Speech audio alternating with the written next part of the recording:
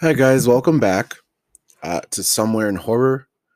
My name is Justin, as always. And um, today is going to be the 30th year of Jurassic Park. Um, we're talking about the film here, but we're also going to be talking about the Michael Crichton book that it's based off of. Um, the film came out actually exactly today as of 1993. And then the Michael Crichton book, let's see, let me double check.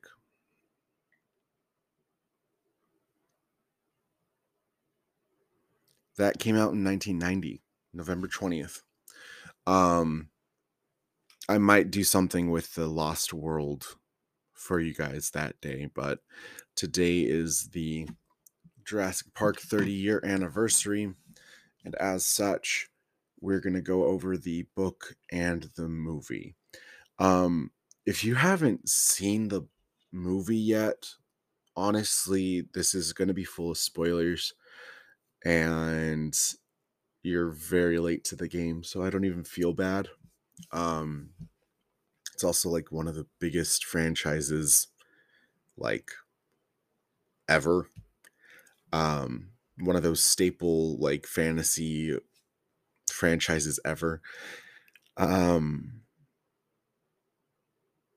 and then for the Jurassic Park novel by Michael Crichton, I know a lot of people don't know it's based off of a book, but I mean, it's been out since 1990, so if you didn't know it was based off of a book, you could have like found it even at Barnes and Nobles.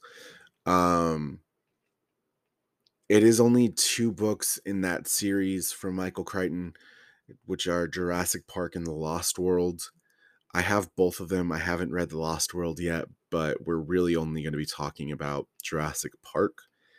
Um when I first got this book, I got it because I really heard that there are significant differences to the film when it comes to the source material of the book. Um, and the one of my favorite things I've ever watched on TikTok. I know a lot of my stuff is from TikTok, but you know what? Inspiration. Um,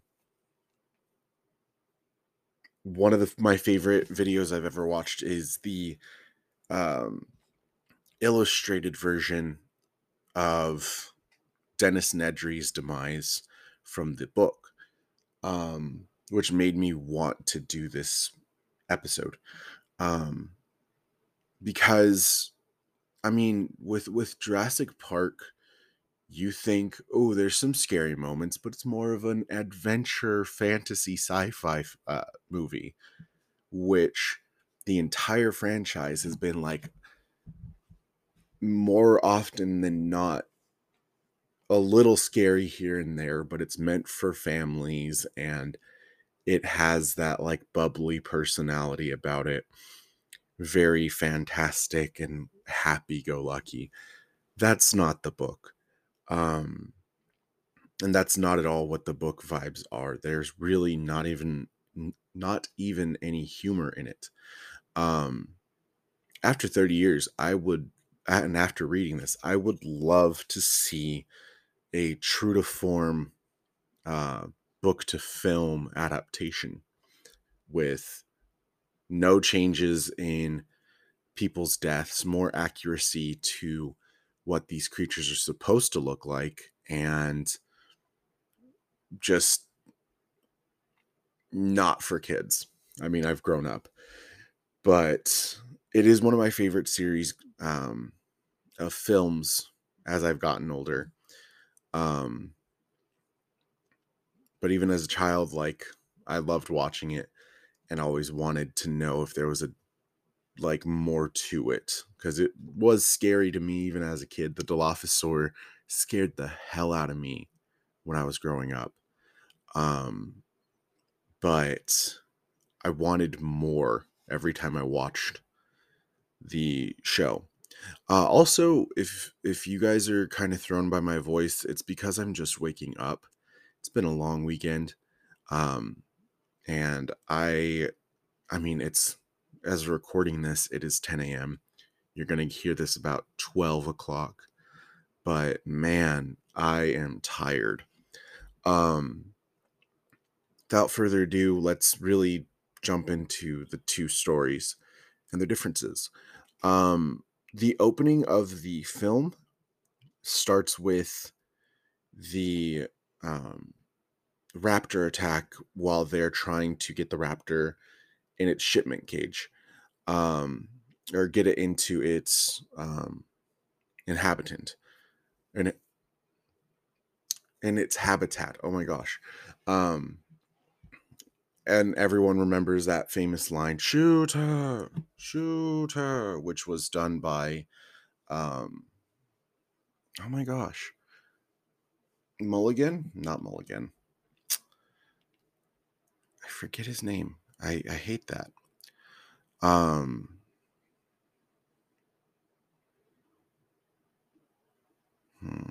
Pulling it up. Muldoon. Why did I think Mulligan?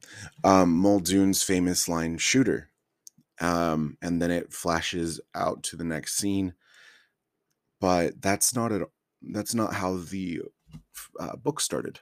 For the book, it opens with a person off the coast of Puerto Rico, um, having someone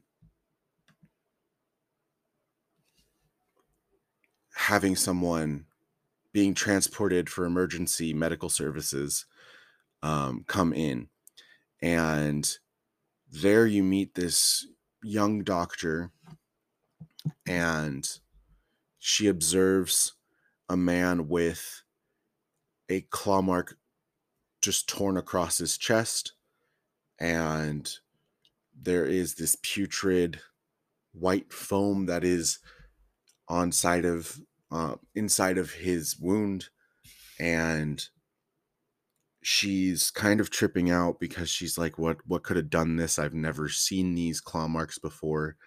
They're deep, and that smell is something I've never smelt before.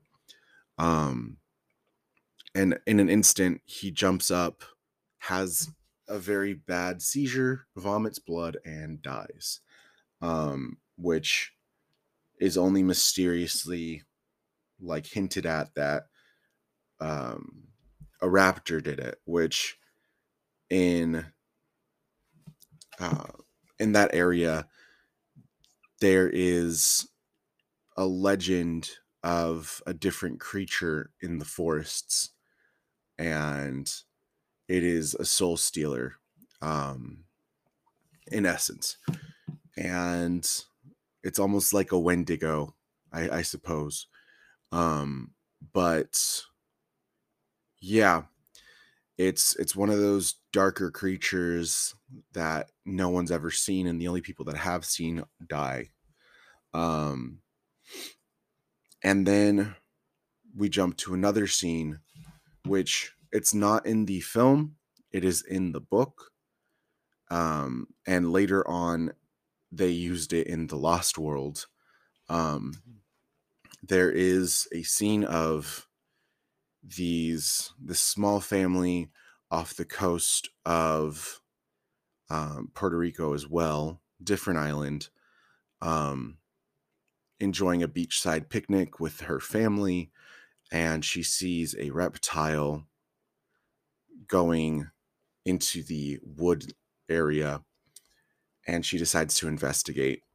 Her mother finds her a bit later from her screaming, and consequentially, she is found to have very bad wounds.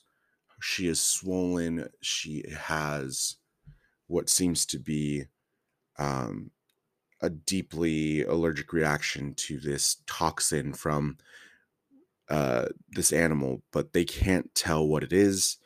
They can't tell if it is a snake that bit her or what kind of venom it was. And it's also odd because a small reptile in the first place bit a child, which that's not at all normal. Um, and I mean, there's also another scene that comes up with a maternity ward, and again, that was never shown, but in this maternity ward, the chirping of birds and birds visiting the babies is considered as a superstition of good luck. And when she's doing her, when a nurse is doing her rounds, she discovers that there's been some chirping in one of the baby's rooms. What she expected was to find this baby sleeping peacefully and these birds visiting, but what she opens the door to is these small dinosaurs, small monsters, um, which they use a different word for it. Again, I forgot the name, but it's one of those kind of said and then never again in the book is it said, um, kind of references. But they, she finds these small dinosaurs eating the baby, and she discovers that the baby is dead and the baby's face has been eaten. Um, kind of less descript than what they go into, but yeah. Um, there's a lot of character differences as well. John Hammond is a kind of big businessman with a focus on trying to create the next big thing as far as science goes, but also his big niche as of right now is cloning and even making smaller versions or mutations of these giant animals. Most notably, he has a pet baby elephant, which is a pocket size elephant in regards to its size, and Hammond's able to take it with him everywhere, hold him, and show it off to his friends. The only problem is this poor little elephant is always sick and always like kept away in this cage with a blanket covering it, until he decides to reveal it. John Hammond is a douchebag in the book. Um, and he really is more leaning towards a villain in this story. Um, when we get to meet, well, as the book goes on, he winds up being just a worse and worse person. He doesn't care about the well being of his children or his grandchildren as much as he should. He doesn't really care about anything but the success of his island and his theme park. And the film or the film really wants to have him be like a man of wonder, and like this is such a beautiful thing, everyone needs to come and see this, and it's a beautiful thing to bring these animals back. But in the book, John Hammond really is just focused on the bottom line, to the point where he knows his kids are in peril, but or his grandkids are in peril, but like he doesn't send an entire militia out. He didn't even think ahead as far as what he does with safety protocol, um, in regards to if they have to put any of these animals down. All of these animals have tranquilizers, and the only weapon that can even touch a T-Rex, is a rocket launcher, but the rocket launcher is taken later with Dennis Nedry. Um, and then when we get to meet Alan Grant and Ellie Sattler, there's a lot of differences there as well. Their personalities are very different compared to the movie and the book. Ellie Sattler's young, 24, and basically coming fresh out of college. And Alan Grant is a mid 40s, more built and bearded man. Um, Even when asked if him and Ellie plan on dating or are dating, he scoffs at the idea, and his whole character arc isn't the same in regards to his relationship with Tim Murphy and Lex Murphy, which are Hammond's grandchildren. Um, he is a protector, and he is fine with these kids um, being around him and kind of having high regard for him. In the book, in the film, he is like very child um, repulsed until he learns to be more of a caring father type figure to these children. Um, Tim and Lex are also uh, age swapped, and Lex is also much less significant to the story. Um, Tim has is about 11 to 12 years old, while Lex is about 8 years old. Um, and the whole reason they're even at the park is because they need a distraction from this messy divorce that their family's going into. And um, one of the notable moments in the novel versus the book, or versus the film, is with Tim and the hacker situation. During the resetting of the park's computer system, Lex has nothing to do with that. Tim is fighting to even get this to work. Um, and it is one of those things where it's a race against the clock, because raptors are coming to attack them, and they are in very very large peril. If he doesn't get it reset, they will die, and of course he does.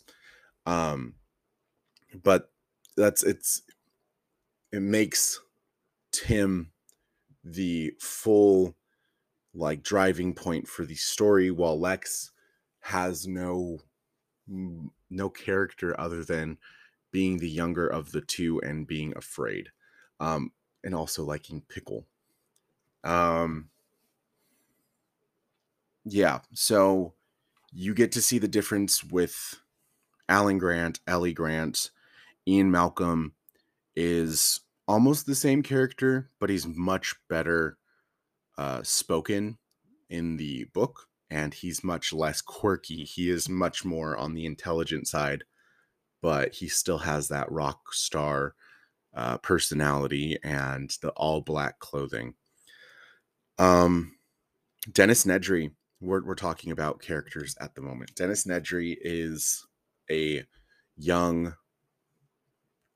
around out of college character, and he was signed on to be the head of Jurassic Park and their computers and security team. Um, the reason He actually has a reason to be kind of evil. I mean, he's still evil at the end of the day, and it wasn't money. It wasn't just money. It was the fact that even though he was being paid well, he was being treated very poorly by John Hammond, and John Hammond kept changing things that he needed from um, the character. Um, they kept extending his time by years instead of just a couple weeks. And he had been there to the point where he was tired of even being there. He needed just a way out. And the get rich quick scheme um, with Peter Ludlow, I believe it's, yeah, Peter Ludlow, um, was really why he did it. It was the whole reason he said, you know what, fine, I'm gonna do this. I'm going to betray this man because he's just treating me like shit. And there's no reason to be here anymore. Um, so there's that. With Ludlow being the guy who really sets off everything, the reason he sets it off is he wants to take this DNA and kind of beat Hammond to the punch and create dinosaurs for his own version of the park. And he also wants to get ahead of the game because he believes Hammond is planning to make pocket dinosaurs for people to purchase for thousands, if not hundreds of thousands of dollars. Another thing about Jurassic Park is, as a whole, is Hammond does think of the bottom line more than the wonder. He says, like, part of his plan is to sell tickets for thousands and thousands of dollars because people will pay regardless, and those who can't pay don't have to come. Um, which is just, it's just not really that great of a person. Um, moving a little forward, I mean, the wonderment of the first sight of, I believe it's the brontosaurs that they see, is the same. Um, they change the, I forget which dinosaur. There's a lot listed, but they change the Triceratops being sick to a different animal being sick, and the way they discover it wasn't in the dung; it was in a I forget the name of it too. It is what most birds of prey spit up after they have eaten what they have. It's a collection of bones and fur and feathers. But for this, it is a collection of herbs and branches and twigs. But within that, she finds out that they are poisoning the animals because of one plant that they eat large quantities of, that just kind of does that. For, or that they wow, I'm not talking well tonight. They discover that this animal is sick because of a plant that they found to not be poisonous in small quantities, but they have large quantities and digest very slowly until they are sick. So another big character difference is Gennaro, and Gennaro's character is not a wimp kind of character. He's not even in the big scene with the T-Rex encounter. The T-Rex encounter happens with a man named Ed Regis, who is the park's essentially like escort for Tim and Lex Murphy. Gennaro goes back with Ellie and Muldoon to kind of figure stuff out. Gennaro actually is not really that bad of a character in the novel. in the novel, Ed Regis hates children. He doesn't want to be there. He's forced to sit with Tim and Lex, and he does abandon them and hide in the woods. Um, which his death is a little more satisfying than just a plain old getting chewed up by a T-Rex with him on the toilet. And with the T-Rex encounter, we also have to take into account the way that the T-Rex acts. The T-Rex is very aggressive to the point where it's not just flipping the Jeep around, it winds up biting into it and chucking the Jeep with the children in it, and even getting Tim Murphy very badly injured. Um, and the same way that Alan acts with trying to get the distraction is the same, but Ian Malcolm actually wants to flee the situation and run instead of help, which the T-Rex sees him running, and instead of a nudge like it's in the film, uh, Ian actually gets a chunk of his leg bit and then tossed like a toy. He gets a broken leg and pretty scraped up, which later turns into an infection. And even though it is hinted that he dies, um, it was later redacted, and they brought Ian Malcolm back for the Lost World novel and film. There is plenty more I'm going to need to talk about because there is a lot of differences here.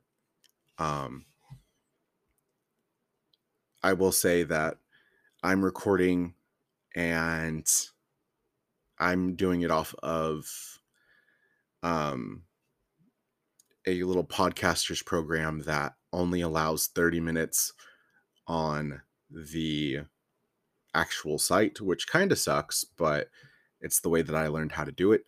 So I'm going to take a quick second, give you guys a little bit of a breather, put like some silly little insert music, and I'll be right back.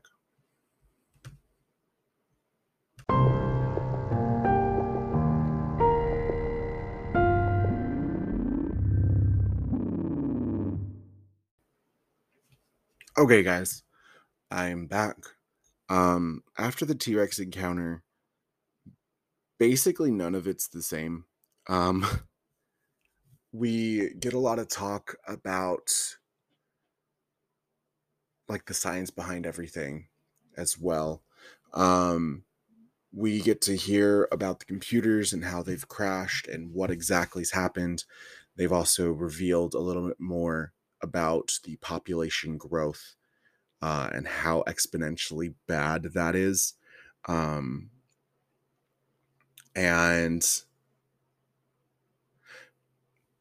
there's even a couple moments where I forgot to mention entirely. Alan Grant winds up even being told about the small dinosaurs who repetitively, you wind up learning this name really fast. They're Procompsognathids. And they're later called just compies. But he learns about the attacks on children, and he doesn't understand how it's happened. And even though people are baffled of their escape, which Hammond denies entirely, he is positive that Procompsognathids are the cause of these children's attacks that have been escalating in that single area. And it is one of those things that he is still confused about because he also believes that there's no way that compies would attack um, the children unprovoked. Um, but I mean, when lured, all of that group did hunt and do attack. Um, so let's go back. They give a lot of detail about the different dinosaurs there. They give detail about the exponential growth and how they might be escaping. Um, and they reveal pretty early on that they are mating because of the DNA sequencing of frogs, just like in the book. Um, Ed Regis, the difference between Gennaro's death and Ed Regis's death is Ed Regis escapes what he believed to be the only T-Rex. There are two in this novel. One is a younger one who keeps away from the senior of the two T-Rexes and hunts in a very playful manner. It is very bleak to hear that the T-Rex winds up biting him and tossing him and running away, waiting for him to get up, biting him, tossing him, running away, waiting for him to get up, until the point where the T-Rex is kind of just done with him and eats him. And then we go into Dennis Nedry's death, which Nedry's death isn't because he stumbled down the hill at a wrong turn. He winds up getting fenced in, and he took too many wrong turns. And he really didn't even give himself that big of a window to flee the park, to be able to get to the pickup point. But yeah, he winds up in front of a giant wall for one of the enclosures, and he is met with the Dilophosaur. The Dilophosaur in the book is accurate to the paleontological findings, and it stands at 10 feet tall. It has the V-shaped crest on its head. It is I believe it's spotted, and it is yellow. And it's not a close encounter. He encounters it from 40 feet. They earlier described that the Dilophosaur has a spitting range of 50 feet, but Dennis Nedry was not paying attention, nor was he really even listening, or he left during that part of the tour. But he also has no knowledge of these dinosaurs. So Nedry waits for him, kind of stands there, and doesn't move an inch, which he should have immediately had he been smart at all in this novel, because it's a monster. Instead of being just spat in the face and blinded, later stumbling into his car and getting killed by another Dilophosaur, he is spat on multiple times. But this spit is a venomous agent that works like an acid and a paralytic at the same time. He gets spit on the stomach and he tries wiping it off. Then he gets spat on in the neck, and then he finally gets spat on in the eyes, and he is blinded. And it's kind of, again, the Dilophosaur plays with the meal, and it's a playful hunt. He winds up gutting Nedry, and instead of just straight up going for the kill, he lets Nedry fall and stumble and even try to move. But as he starts kind of realizing he's dead in general, the Dilophosaur bites down on his head, picks him up, and that is the last we hear of Nedry until they find his corpse, which is bloated and swollen from the venom and bits and pieces chewed off from not only the Dilophosaur, but from the Compies, because Compies are like vultures in this. They also really focus on the fact that these dinosaurs are really just mutants and like monsters. They act in a predatory manner, but something always seems just a little off about them. There's no reprieve with Alan Grant and Lex Murphy and Tim Murphy with the brontosaurs like it is in the novel. They're kind of go, go, go the entire time. Muldoon gets contact and saves Malcolm, just like they kind of did in the original. But it's contact with Alan Grant and through walkie-talkies, and they kind of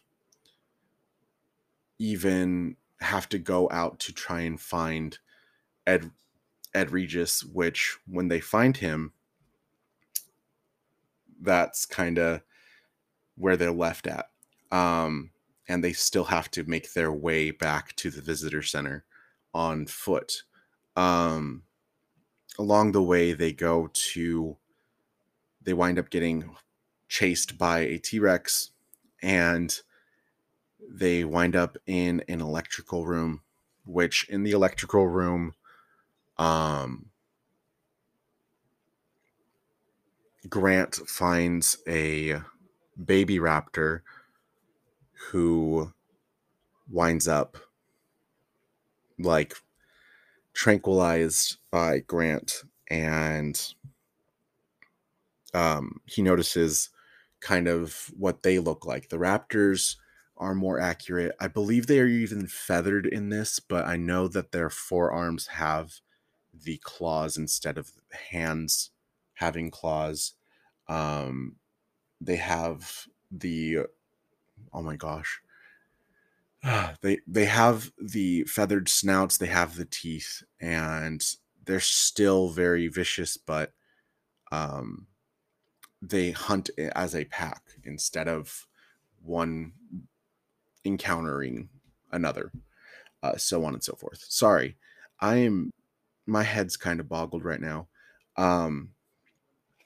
While he's in the electrical room, Tim and Lex are hiding from the T-Rex that finds them under the waterfall, behind the waterfall, and he tries to poke his head out as far as possible to try and eat them.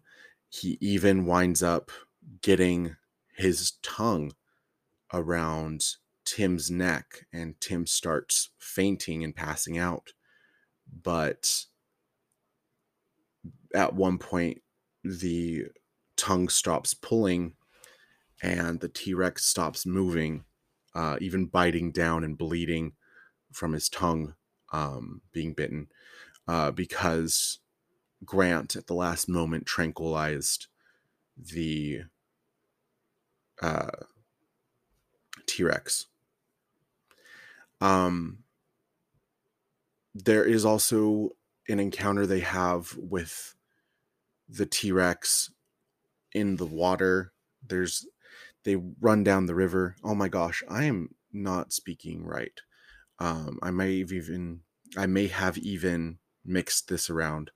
Don't murder me. The book was very long, and there's a lot that is different. But there's a river encounter with the young T-Rex who is only deterred, or the old T-Rex, which is only deterred by the young T-Rex.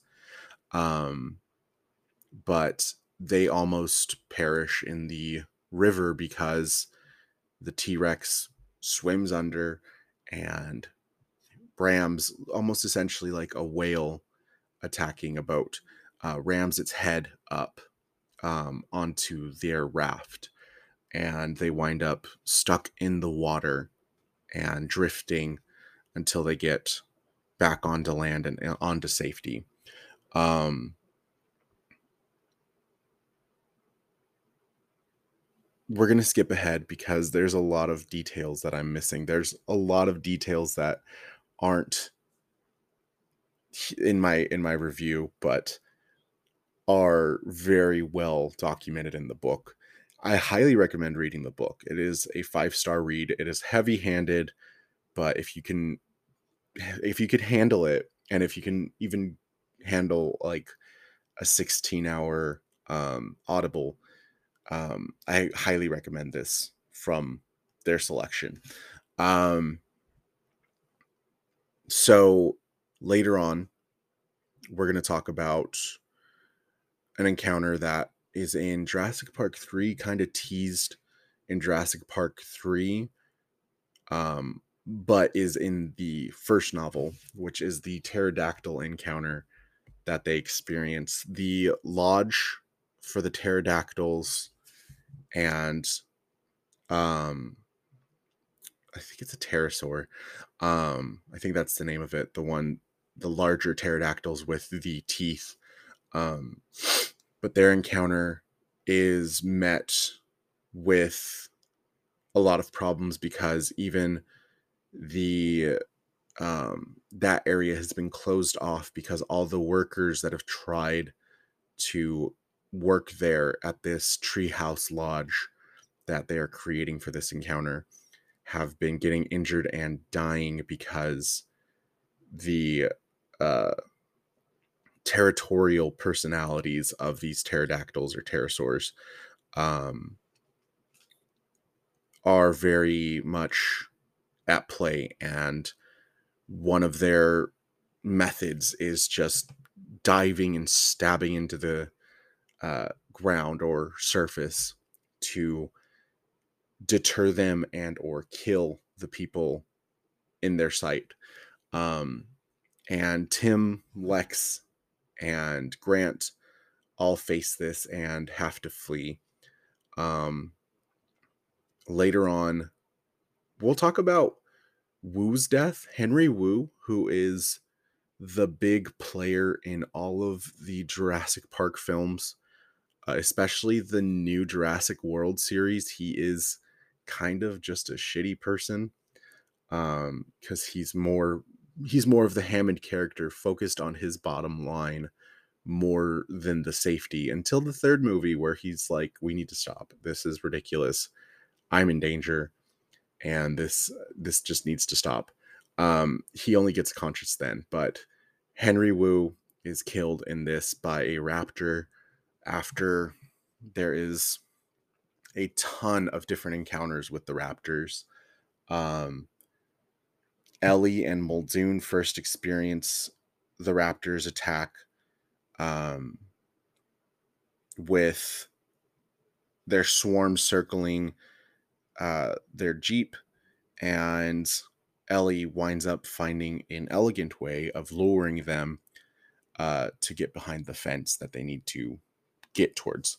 Um, and Arnold's death is very similar, or very much the same um, between the book and novel. He winds up going to get the power back from another center, and he gets an encounter and dies from a raptor attack.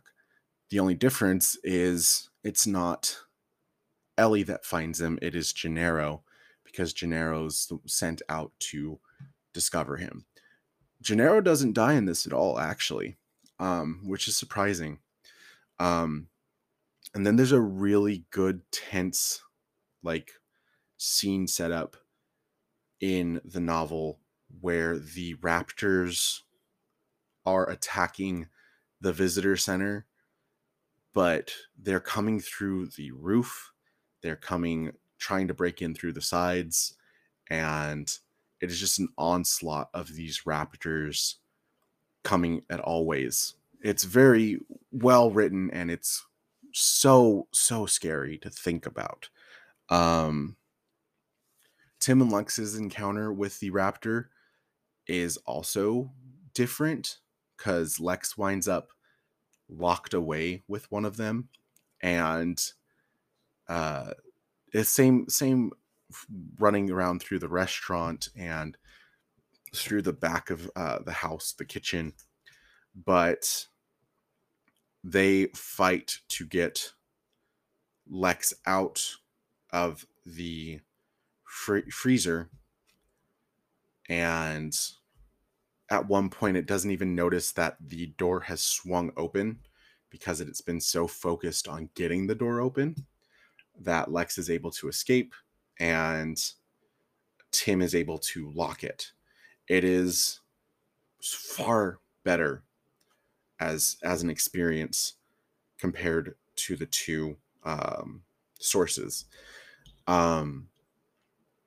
As a group, they go to find the source of where all these raptors are nesting after Alan Grant's rescuing of them. Because Grant actually kills all the raptors instead of the T-Rex killing the raptors. He poisons a bundle of eggs and rolls them out for the raptors to find, to eat, and then slowly die. Another very smart and well done scene of the novel. But Hammond refuses to go and help them in the slightest. And they, even after deterring a raptor from getting onto a boat that is trying to dock, Hammond is still like, my bottom line, my money, whatever. Very greedy. So they wind up going to the nesting site, and they notice that they're not really attacking. And it's one of those scenes that they're like very weirded out by. But at the end of it all, the place is really abandoned. The military comes to help everyone out, and the day is saved. Unfortunately, though, John Hammond, oh no, John Hammond dies. He kind of deserves it in the novel. He is roaming around, pissed off that this is not going his way. He falls down a hill, breaks his leg, and then compies see that he is wounded. Normally, compies would not go after bigger creatures, but Hammond is not only old, but he is injured. So one by one, these compies once again come in and bite him. The compies are actually given a venom, and it is a paralytic, but it's also a like almost anesthetizing venom. They get them to weaken and hallucinate and go weak until they are asleep, and then they eat their prey, which Hammond knows very well and is terrified as this happens until he is calm and it doesn't hurt anymore, and then he passes away. I did a very poor job, I will tell you. I need to script it out better. I should have scripted this, but I tried doing freeform with this. Today is the one time that you're ever going to hear me with such a bad interpretation of the book. It is a very heavy-handed book, and there's a lot that goes on that is not in the film versus what is in the film. Both sources are 5 out of 5 stars. Highly recommend you read it for yourself and you experience it like I did. Um, but yeah, today I this is the one time I'm like, wow, this was not my best. Um, yeah, I'm probably gonna start scripting. Um, anyways, there is the 30th anniversary of Jurassic Park. I think it's about time that this gets adapted into horror. Someone somewhere can do it. I don't think Universal would bat an eye at making a monster movie with dinosaurs, um, and taking the wonderment out just for that extra little big buck of the new version. Um, but who knows? Who knows with them? Um, I definitely think you guys should check out the novel. And that's really all I got to say about the two. Coming up, I still haven't read The Boogeyman, and I still need to see The Boogeyman, but that's going to happen. We're also, because of the blackening, I have to talk about that too. Um, and then I still have Stephen Graham Jones. I've been pushing those novels pretty far back, and it's about time you guys start hearing those um, podcasts, because those novels are fantastic. Um, but yeah, I hope you guys enjoyed the podcast. Some apologies for the ADHD or ADD distracted brain that I have. Um, but thanks for listening. Follow me on Instagram at somewhere in horror underscore podcast. Feel free to talk to me, to message me. I have been talking to a follower who is not really a follower. It's a they started following me. It is You the movie. They're an indie uh they're an indie film that's coming out. They're in heavy pre-production, and I think they want to do a podcast with me. I don't know if they've fully decided on that or not. Um, but we've been messaging back and forth. We might get a conversation with them coming up. Um, there's a lot of novels that I have to get through. There's a lot of stuff I have to catch you guys up with, but that'll all happen very soon. And thanks for listening, guys. I really do appreciate it. We're over 220 people listened um, as of this moment. And it's pretty crazy to think that so many people have decided to listen to my podcast. And if it's only a small group of you guys are real. You guys are real friends. Um, and I appreciate you guys for doing so. Um, I hope you all have a great time with whatever you're doing today. And I hope that everything goes well for you. Thanks for listening. Catch you next time.